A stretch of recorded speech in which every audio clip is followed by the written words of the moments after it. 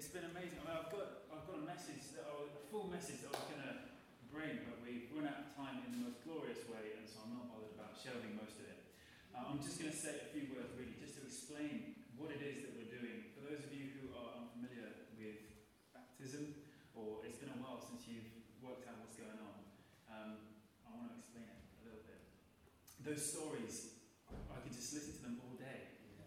They are phenomenal. There is something so powerful about when we share what God has done in our hearts and in our lives. And it is quite a task. It's really difficult to do it. Because the change that happens within us is so profound. It's sometimes hard to find ways to articulate it.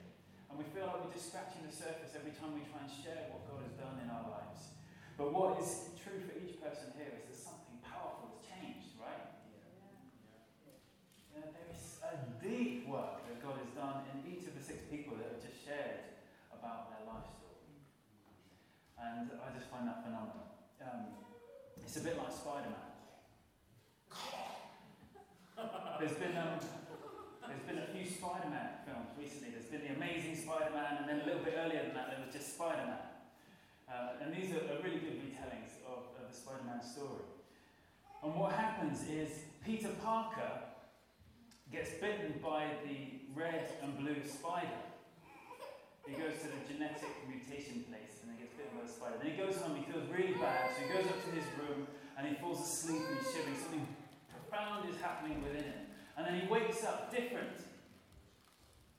And out of habit, he goes to get his glasses and he puts his glasses on. When he puts them on, the world is blurry. And when he takes them off, he's got perfect 20/20 vision. He's like, oh, what's going on? I'm different. And he takes them off and puts them aside. And then he catches himself in the mirror and he's all muscular. Whereas before he was kind of a bit weedy and a bit geeky. He's now like, oh, yeah. He's loving it. He's like, what's happened? I'm completely different. And then, of course, he goes about his life and he begins to explore what this change means. Because before he was getting quite badly beaten up by all these bullies, and he was being humiliated in public. Now these bullies aren't so much a problem. He's able to overcome them with his new power that he's been given. And he's able to not be so embarrassed and so shameful in public, but now he can actually stand up to some of the things that were knocking him down. So there's a new power at work in his life. And there's also new skills. There's the cool bit where he learns he can actually walk up walls. And then he can fire stuff out of his wrists. And all that sort of stuff. I love it. And that's just like the Christian life. That's just like what happens in us. Because you see, when he'd been bitten by the spider and he was asleep, there was this amazing change that happened in his DNA. I'm not going to play the clip, but I had a clip prepared on. You can go and have a look on YouTube where this bit of spider DNA just kind of grafts itself into his DNA helix, and then it kind of explodes throughout his DNA and transforms his makeup and his development and goes right through his system. It's very cool. That's kind of what happens by the Holy Spirit. There's something of God's spiritual DNA that grafts into our spiritual DNA. And it transforms who we are. It transforms our makeup. It transforms our abilities. It transforms the trajectory of our lives and what we're able to do by the power of the Holy Spirit. We are not the same people we were before we met Jesus and the Holy Spirit got to work in our lives. We're not. We're different. There's a profound change at the core of our lives. And so you get to know a strength and a grace at work in your life to overcome things that previously would have knocked you down. Addictions can fall away at this point when the Holy Spirit gets to work in your life and you get empowered. Sin patterns. Things that you don't like about yourself can drop away at this point. Because God empowers where before it was just your willpower and your natural ability. Now God is coming in alongside you and changing your makeup from the inside out to be able to overcome where before you were knocked down and put to shame. It's amazing. And then you get to try the cool stuff to do with the Christian life. Not firing webs out of your hands, but you do get to do other things. You get the cool stuff like prophecy and healing and miracles. And that's there. That's part of it. But then you get to do really cool stuff like love, joy, peace, patience, kindness, goodness, faithfulness, self-control.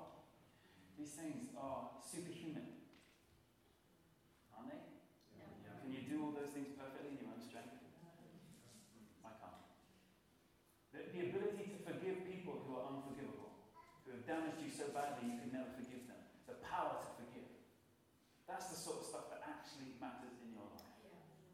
And God empowers you to be able to live in a completely different way. I mean, it's a bit like being born again. Hang on, can somebody say something about that in the Bible? If you are going to see the kingdom of heaven, you have to be born again. I just want to share one verse. This is from John 3. Jesus said, I assure you, no one can enter the kingdom of God without being born of water and the Spirit. Humans can reproduce only human life, but the Holy Spirit gives birth to spiritual life. So don't be surprised when I say you must be born again.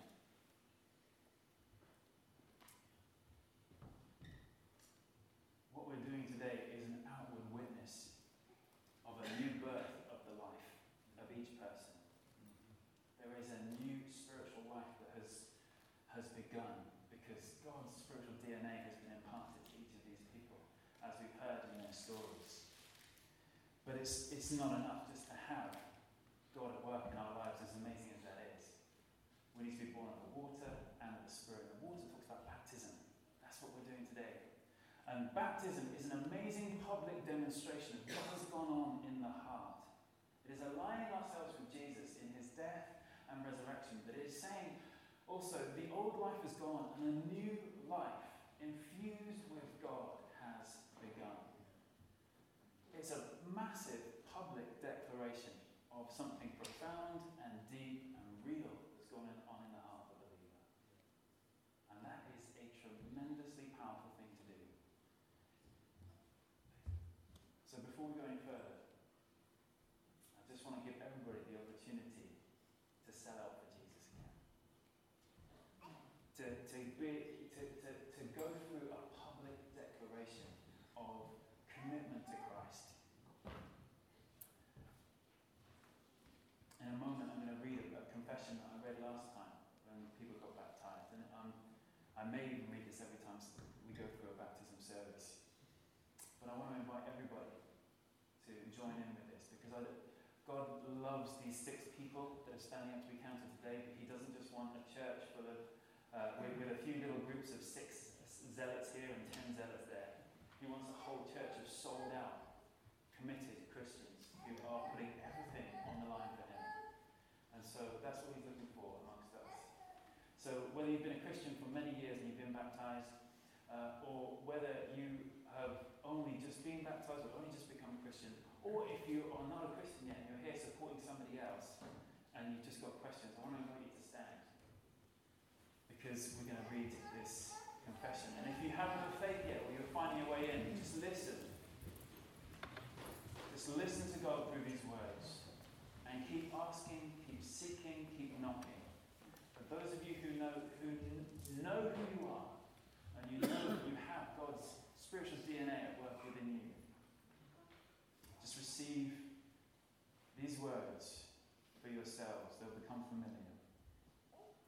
In 1980, a young man from Rwanda was forced by his tribe to either renounce Christ or face certain death. He refused to renounce Christ, and he was killed on the spot. The night before, he had written the following commitment, which was found in his room. I am part of the fellowship of the unashamed. The die has been cast. I have stepped over the line. The decision has been made. I am a disciple of Jesus Christ. I won't look back, let up, slow down, back away, or be still. My past is redeemed. My present makes sense. My future is secure. I am finished and done with low living, sight walking, smooth knees, colourless dreams, tamed vision, worldly talking, cheap giving, and dwarfed goals. My face is set. My gait is fast. My goal is heaven. My road is narrow. My way is rough, and my companions are few.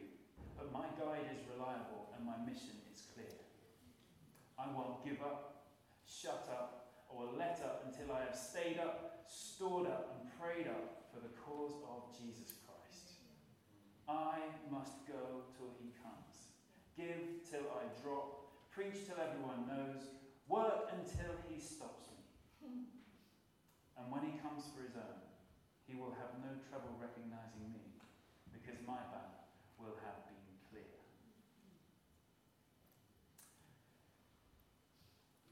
Heavenly Father, thank you for the grace that you've given each of us to give our lives to you and to trust you as you lead us forward into all the things that you have for each of us, as your Spirit is at work at the core of our being, informing us how to go forward. Lord, we give our lives to you again today, along with these 6 who are being baptized. We pray you receive them